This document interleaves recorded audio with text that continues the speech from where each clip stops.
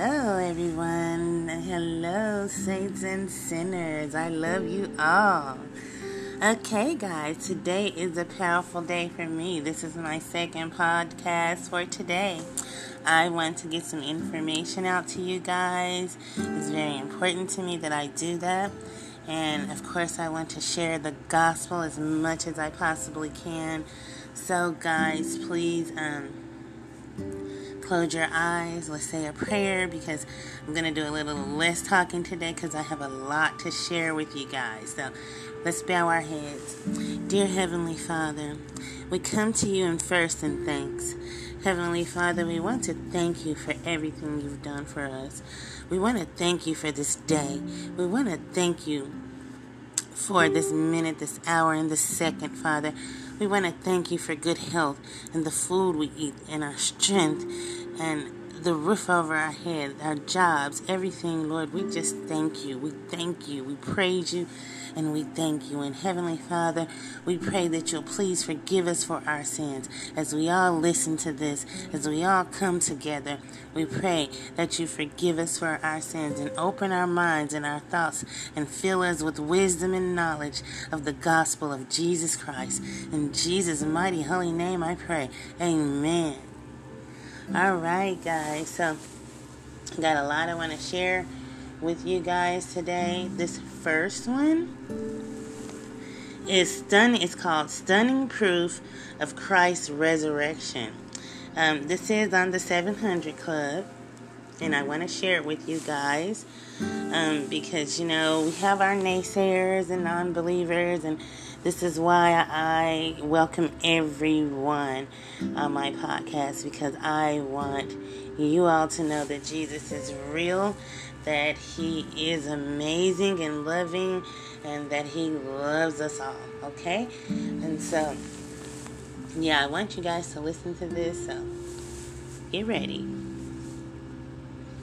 Christian apologist. If you're wondering, that doesn't mean he apologizes for the faith. It means he defends Christ's history and shows why you can trust it. To get there, he first explains what historians want. They want eyewitness testimony. They want multiple testimony. They want early testimony. And the fourth is hostile testimony. As for eyewitness and early, the Gospels Matthew, Mark, Luke, and John are by men who either knew Jesus in the flesh or got their facts from eyewitnesses, like Mary, the mother of Jesus, and others. Paul's epistles are written by a man who encountered the resurrected Christ. We have got the Gospels coming to us from less than 10 years after the cross. Compare that to the 643 ancient copies of Homer's Iliad, whose authenticity scholars don't question. But from the time of the writing to the copies we have, more than 500 years. In fact, around 900 years. We've got the Annals of Caesar, which comes to us in several dozen copies. But again, from the earliest copies we have, the time of writing, nearly a millennium, 1,000 years.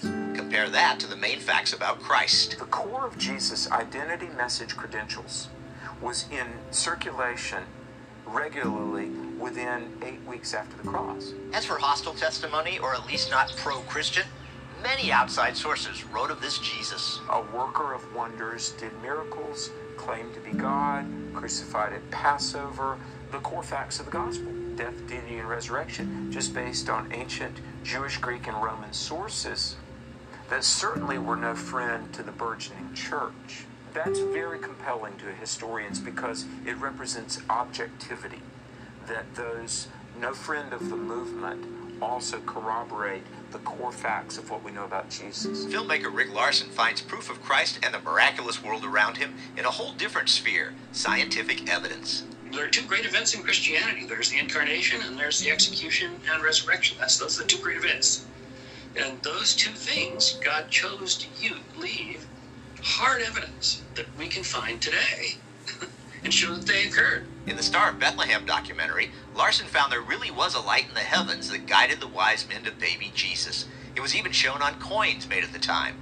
The Christquake shows how Larson's crew found in ground, once covered by the Dead Sea, the geologic ripples of the gigantic earthquake that split rocks at the very hour of Jesus' death. According to the Gospel of Matthew mentions both the Star of Bethlehem and the earthquake at the cross and Larson, as he was just saying there. There's scientific evidence for both of them. As for the written record, there are some 30,000 ancient fragments, portions, whole copies of the New Testament, far more than Homer's Iliad or biographies of Caesar. Gordon? Well, I've got to ask, Paul, why the doubt? Why do you think so many more people accept Homer, accept Socrates, but then doubt that Jesus Christ really lived?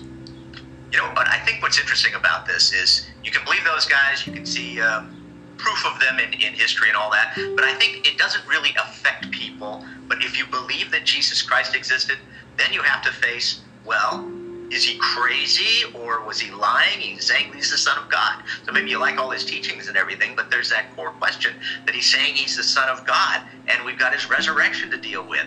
And then so people have to then say, well then, if all of that is true, then that proves there's a God, and I have to face that fact, and I have to make a decision.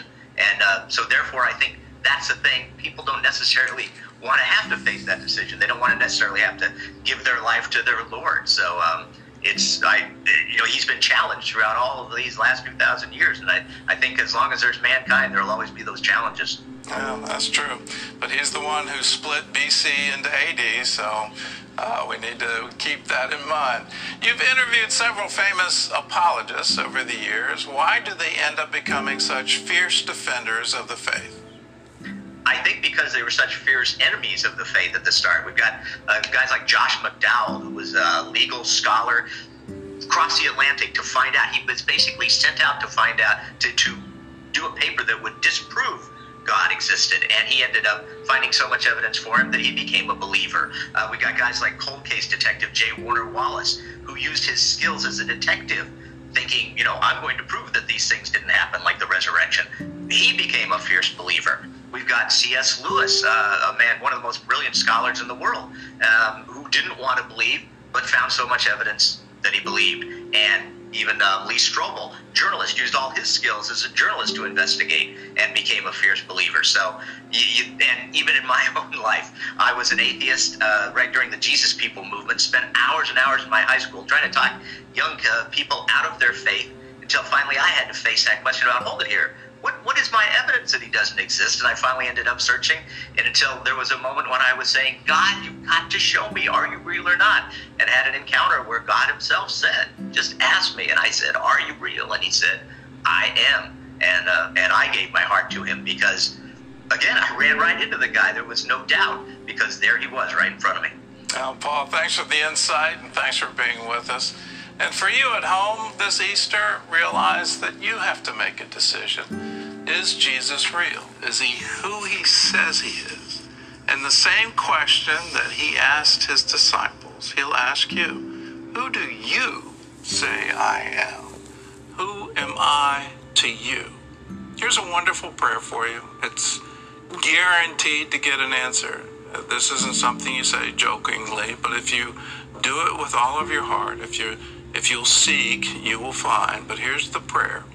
Jesus, if you're real, if you're my Savior, if you really are the Messiah, could you show me? Could you show up for me?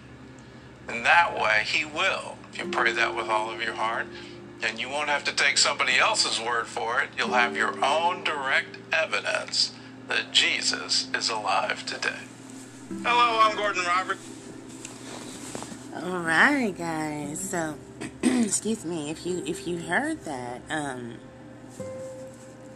he said that a lot of apologists came forward to defend Christ, and these are people who used to be atheists and who used to be against the Bible and used to be against the thought of Christ.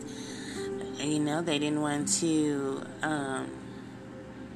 acknowledge Christ as our Savior, and they call them apologists now. These were the main people who were against Christ and trying to prove he didn't exist. And when they went and set out to find this so-called proof, all they could find as proof that he did exist, and that he was real, and that he was resurrected and crucified.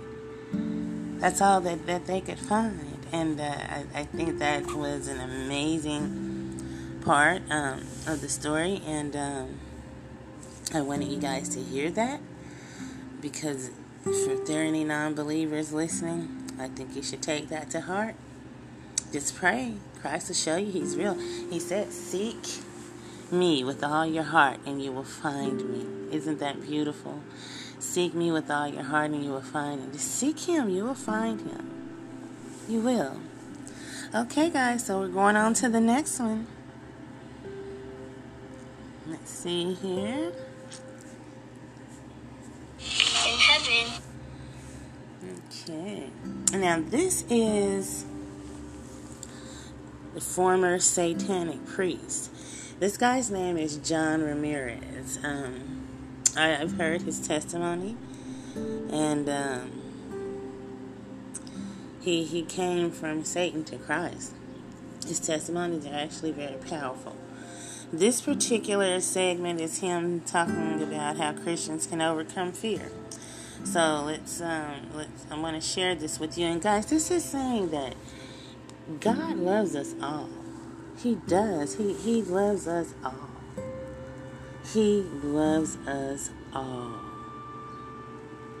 You know, you can be saved. People can be saved. And no matter what now, you cannot, the one thing God will not forgive you is blaspheming to the Holy Spirit or lying against the Holy Spirit. Anything against the Holy Spirit, God will not forgive. Okay? So remember that. Remember that. That's very important. Okay, guys, so here we go. This little girl came up to me. She told me she died in your tummy. Fear is an enemy of our souls, and fear is one of his favorite tactics against us. Our next guest knows very well the strategies of the enemy because he was once a high-ranking satanic priest. In his new book, Destroying Fear, John Ramirez brings us strategies to overthrow the enemy so we can walk in total freedom. John, welcome to Real Life. Thank you so much. Thank you so much for having me. I'm excited. You know, I love coming here. I love Pittsburgh. I'm a Steelers fan.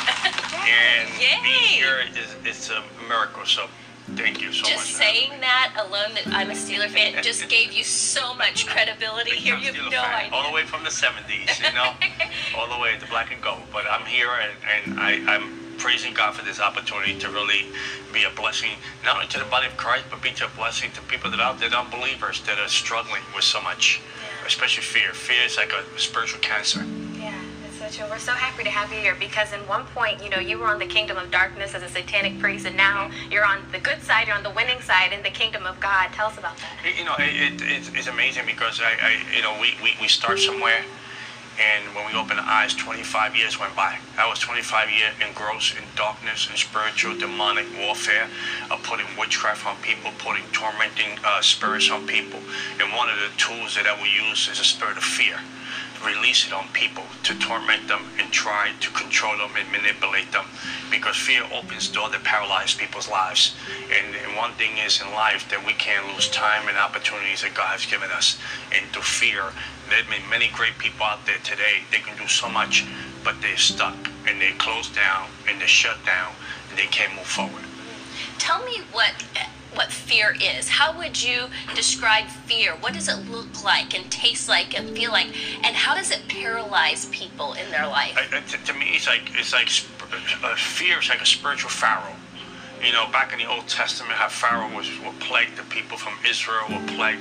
Fear is a plague. It's a tormenting thing. It's a disaster thing that when it comes upon you, it grips you. It's like a straitjacket. You know, it just comes upon you that, the days seem like weeks. The weeks seem like months. You can't see beyond yourself. You're stuck in a place. It's like putting a person in a box, and tormenting the mind. And the person as talented, as gifted, as beautiful, as things this person could do in so many ways, they don't see themselves out of that situation because it's like a spiritual cancer. It eats away your life.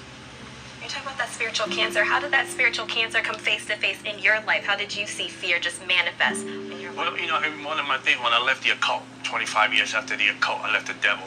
I used to sit with the devil face to face and get orders from the devil to plague neighborhoods, astral project, curse neighborhood, put spirit of fear, poverty, sickness in neighborhoods, release these demons upon neighborhoods. And when I left, because I went to hell, came back, that's how I got saved. So when I left the kingdom of darkness, now I was plagued with this demonic fear that came over me because the demons would come at night to try to torment me. And I went to follow Jesus, a person that I couldn't see when I used to see the devil, and this tormenting fear that I have. The nighttime is coming. I have to go to sleep. These demons are coming for me. Should I sleep during the day, stay up at night? And there was 30 days of just torment. I mean, I thought I was going to lose my mind. And then God completely set me free. You talk about fear being like a bully. How is that? You know, fear is a bully because it's always trying to push you around, manipulate you, control you, come at you, you know, when you least suspect it. You know, the bully in the schoolyard is the person that thinks that he can pick on you every day because he thinks he has the upper hand. He wants to prove a point. He wants to make himself look good. Until you say enough is enough, bully, no more. You fear, I'm giving you an eviction notice. It's time for you to leave. And you have that choice. Enough is enough. Well, and you, this book to me is like that. Enough is enough. Yes. It's like, it's serious business. Like, we can't play around with fear. When you're playing around with fear, you're really playing around with a tool of the enemy. You can't entertain fear. You can't sugarcoat it. And a lot of times you can't even medicate fear. Fear has to be cast out. You know, and the reason I wrote the book because I came from the devil's camp. I'm writing something from where it really all started, where it originated, right? Because God has not given us a spirit of fear. Right. You know, so it originated from the devil's camp, how he can use it, plague you, play your family, play your marriage, play your children. Sometimes the devil try to plague me with fear. Oh, you are ministering in London, your daughter lives here by herself. Your daughter lives by herself, something's going to happen to her. Your daughter take the subways in New York City. Someone's going to push her on the train. You know, the devil try to torment with these things. Stop preaching the gospel. Stop telling people about the enemy's camp, exposing the enemy's camp. But we're gonna come upon your daughter. And I don't have a spirit of fear. God has not given me that. I have overcome fear through the word of God. Right. That is so good. And even just hearing you talk about how the enemy was just like coming at your mind, like those thoughts. It's like, because it's all about territory when it comes to play. Because Satan is all about gaining territory. Legal rights. The devil wants legal rights over your life, over fear. Try to destroy you, try to manipulate you, try to control you, try to steal God's best out of your life. There's tormenting fear, whether you believe or not. Fear comes in every way. Fear, I always say, it reigns in the just and the unjust. Fear reigns on the people that are saved. And you know, it's amazing because I wrote this book all because I've been preaching in London, and people in London saying they come to 8 out of 10 people come to the altar. John, I don't know how to say this, but I can't move forward. I have lost 5 years of my life because of fear. I can't even handle my marriage. I can't handle my children because of fear. And this is across the pond. People are struggling. Here in the States, in New York, people are struggling with fear. So it's everywhere.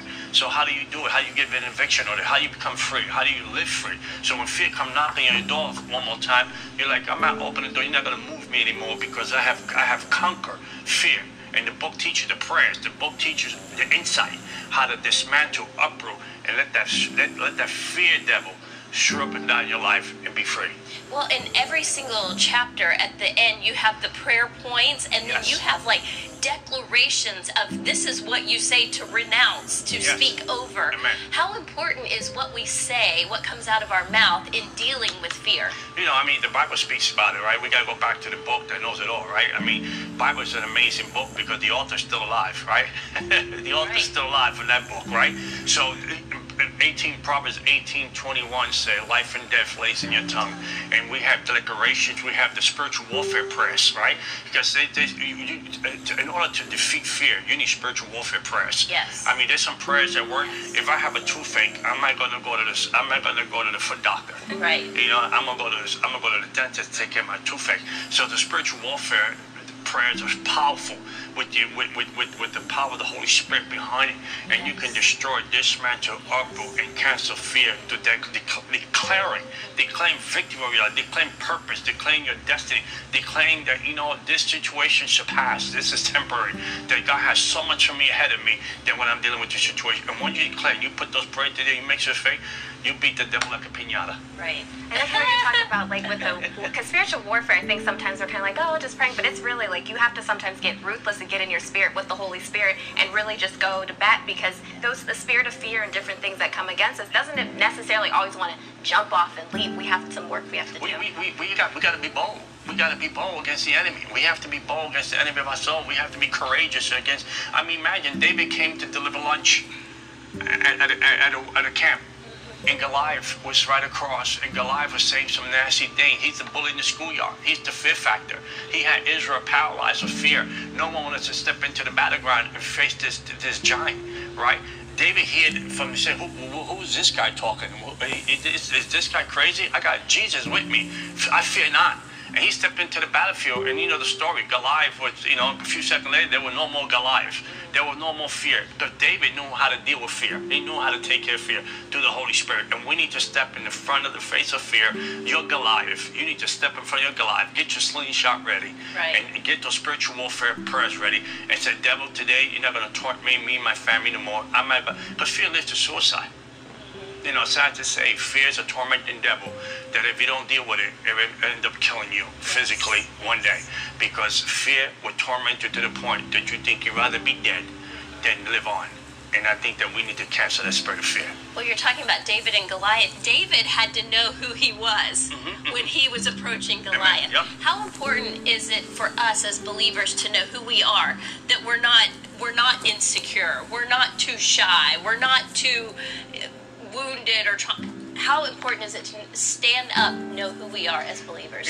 As an ex-devil worshiper, right, 25 years in the devil's camp, God had a plan for my life. As far as my father took me was the car wash, and I came from a family of rejection. I came from a family of torment and all this fear factor in my family through my dad.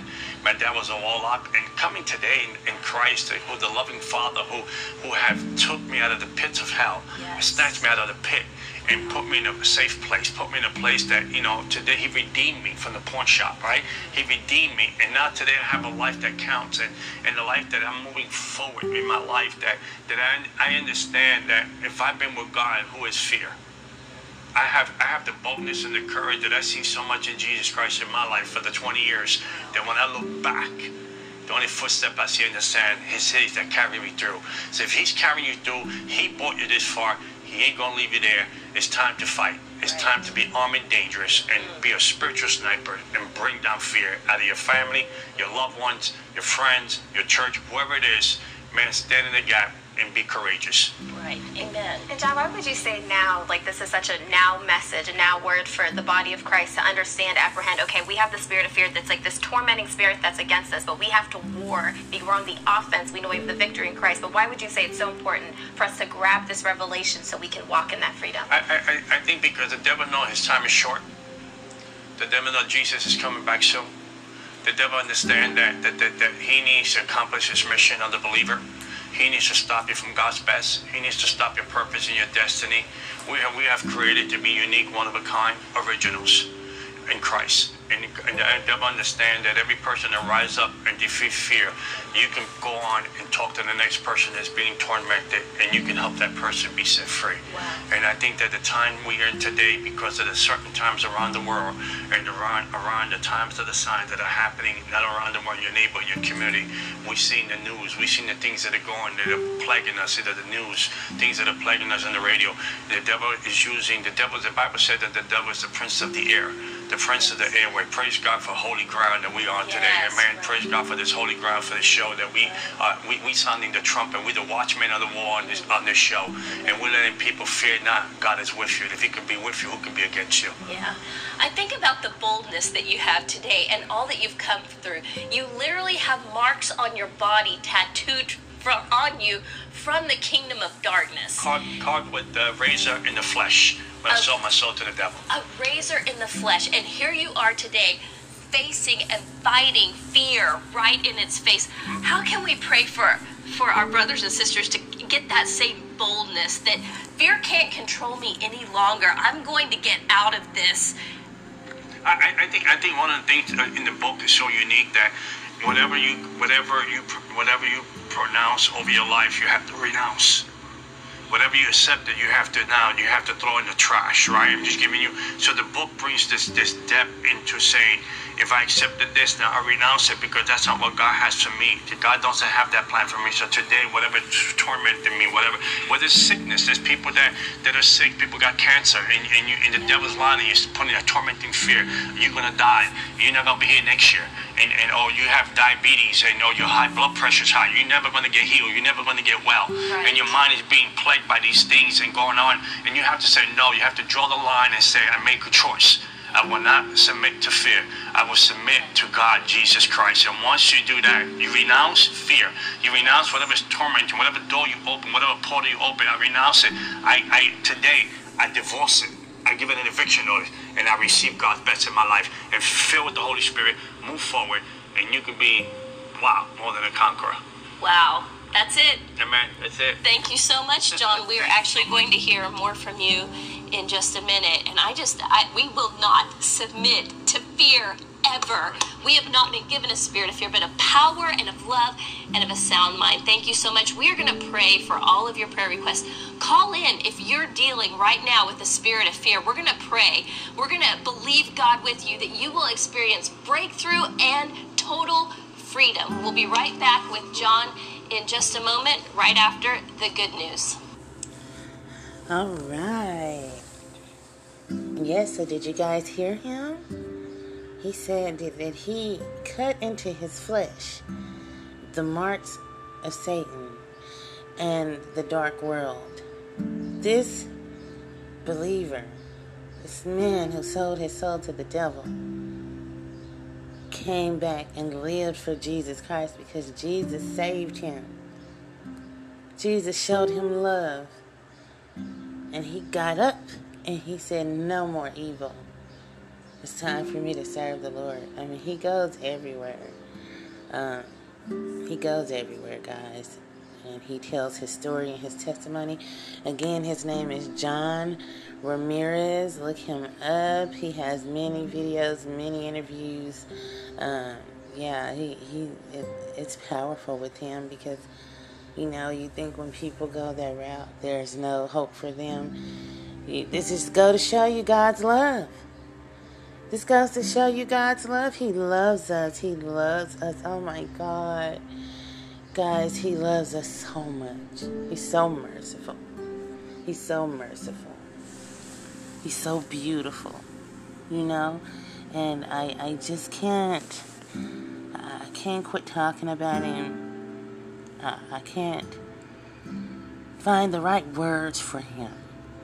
You guys know what I mean? I mean, we have words. Yes, we can say he's amazing, he's great, he's beautiful, but those words seem to be too small for him.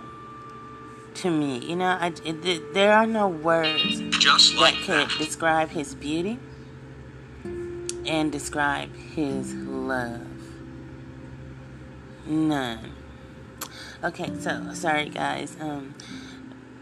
This next one is a former gay reveals the truth of the LGBTQ agenda flooding the culture. Okay, so I want you guys to listen. You could receive up to $3,148 per month in government. American popular culture is steadily being inundated with pro-LGBTQ messages. Marvel is pushing an on-screen same-sex kiss in a movie out next fall. HGTV has announced it plans to feature a throuple in its House Hunter series. That show will feature a married man and a woman who have 2 kids and are in a relationship with another woman who lives with them. And then there's AOC. The New York Congresswoman recently pledged allegiance to the drag on RuPaul's Drag Race All-Stars show. I'm Alexandria Ocasio-Cortez, and I pledge allegiance to the drag. Here to set us straight on these cultural influences from the LGBTQ community is George Carneal. Raised by a Southern Baptist minister, Mr. Carneal spent 25 years immersed in the homosexual lifestyle. He is author of the new book, From Queer to Christ, My Journey into the Light. So, George, tell us, why is this onslaught from the LGBTQ community occurring in our culture at this time? It seems they've gone from fighting for societal tolerance to indoctrination, demanding that our culture embrace a minority lifestyle. I think it's going to continue to get worse. I knew when they opened the floodgates, it's never going to be enough, really, until we look at the bigger picture of what the agenda is really about. And that is silencing Christians and all opposition to this agenda and anything that is pro-family, pro-Christian, pro-life, pro-America. It's just an agenda that's going to keep going until they can silence everyone.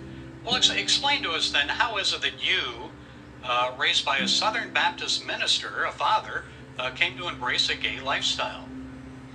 Well, my journey was, I really struggled with a lot of bullying when I was a kid. There was a disconnect with my male peers, and because of the demands of my father's ministry, and he wasn't around a lot, I think there was something in me that was missing male affection and male bonding. So when I went through a lot of bullying, so when I first stepped into a gay bar at 18, it was the first time that men were looking at me differently and treating me differently. I wasn't getting the negative attention, but it was a positive attention.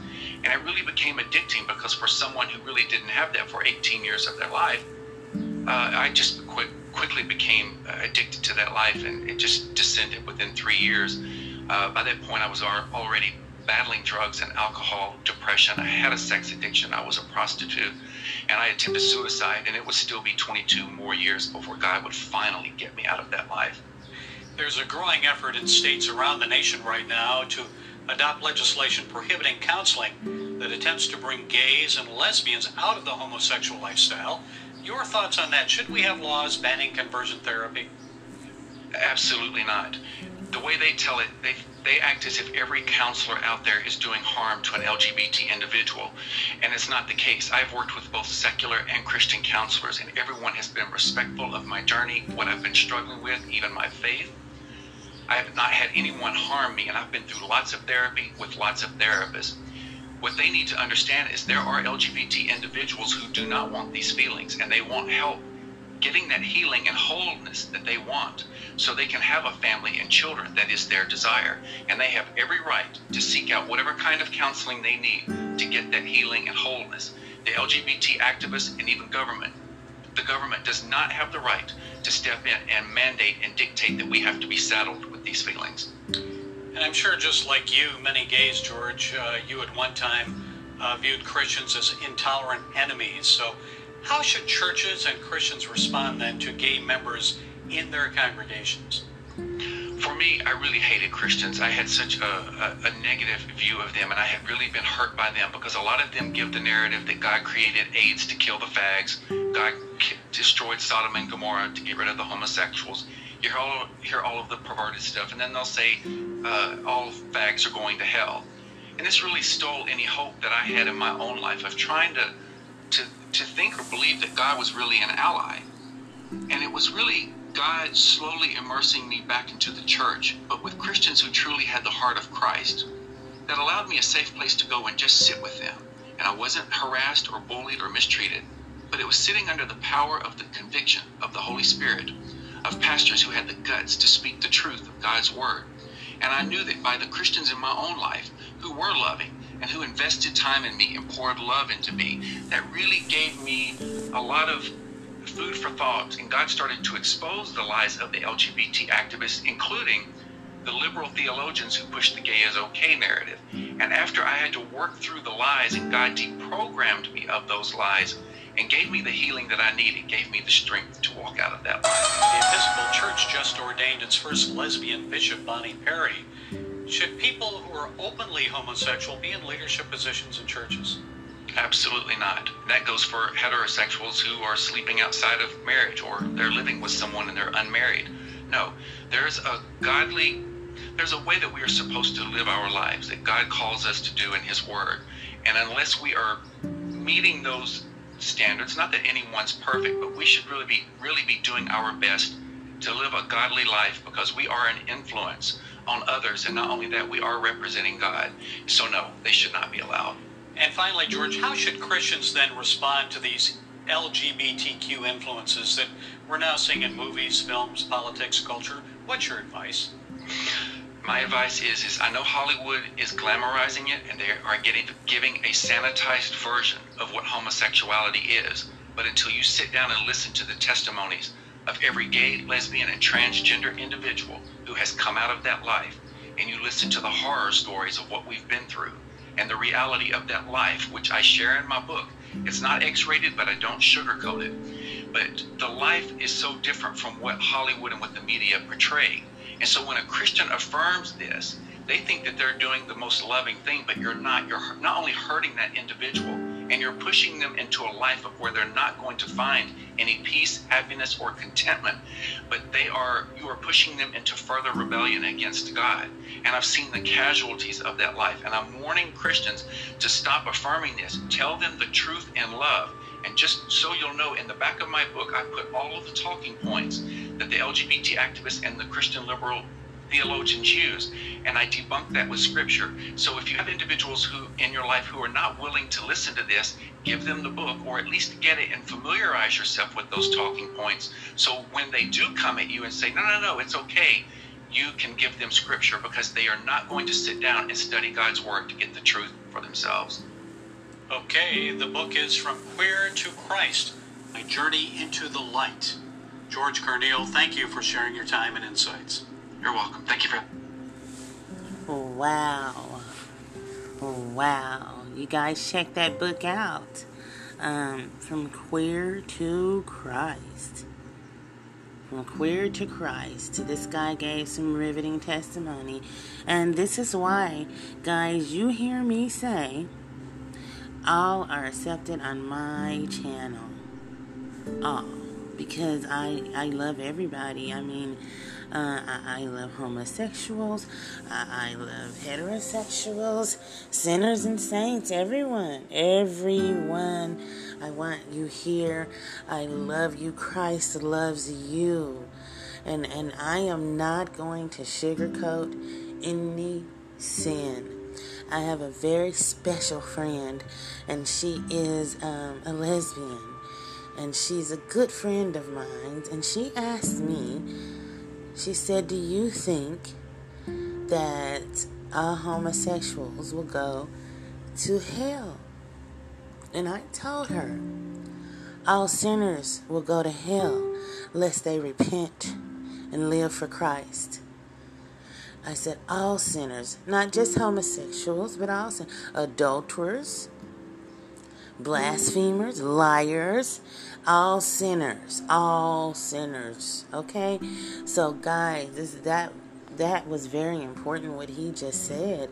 And it's I hear people say homophobia. A lot of homosexuals dislike Christians because they don't want to hear the word of God. They don't want to hear the truth. They want to live that life. And it's not just homosexuals, but it's other sinners too. It's other sinners too. So a lot of people who are knee deep in their sin, they don't want to hear the word of God. They don't want to hear, hey, it's wrong that you're sleeping with that woman's husband or that man's wife. God says that this, and that, that adulterers will not make it into the kingdom of heaven. And so they don't want to hear that because it disrupts their corrupt sin. And they don't want it disrupted. They want to continue to enjoy it. People love their sin. People love their sin more than they love Christ. Some people won't accept Christ because they love their sin. So yeah, guys, you just have to I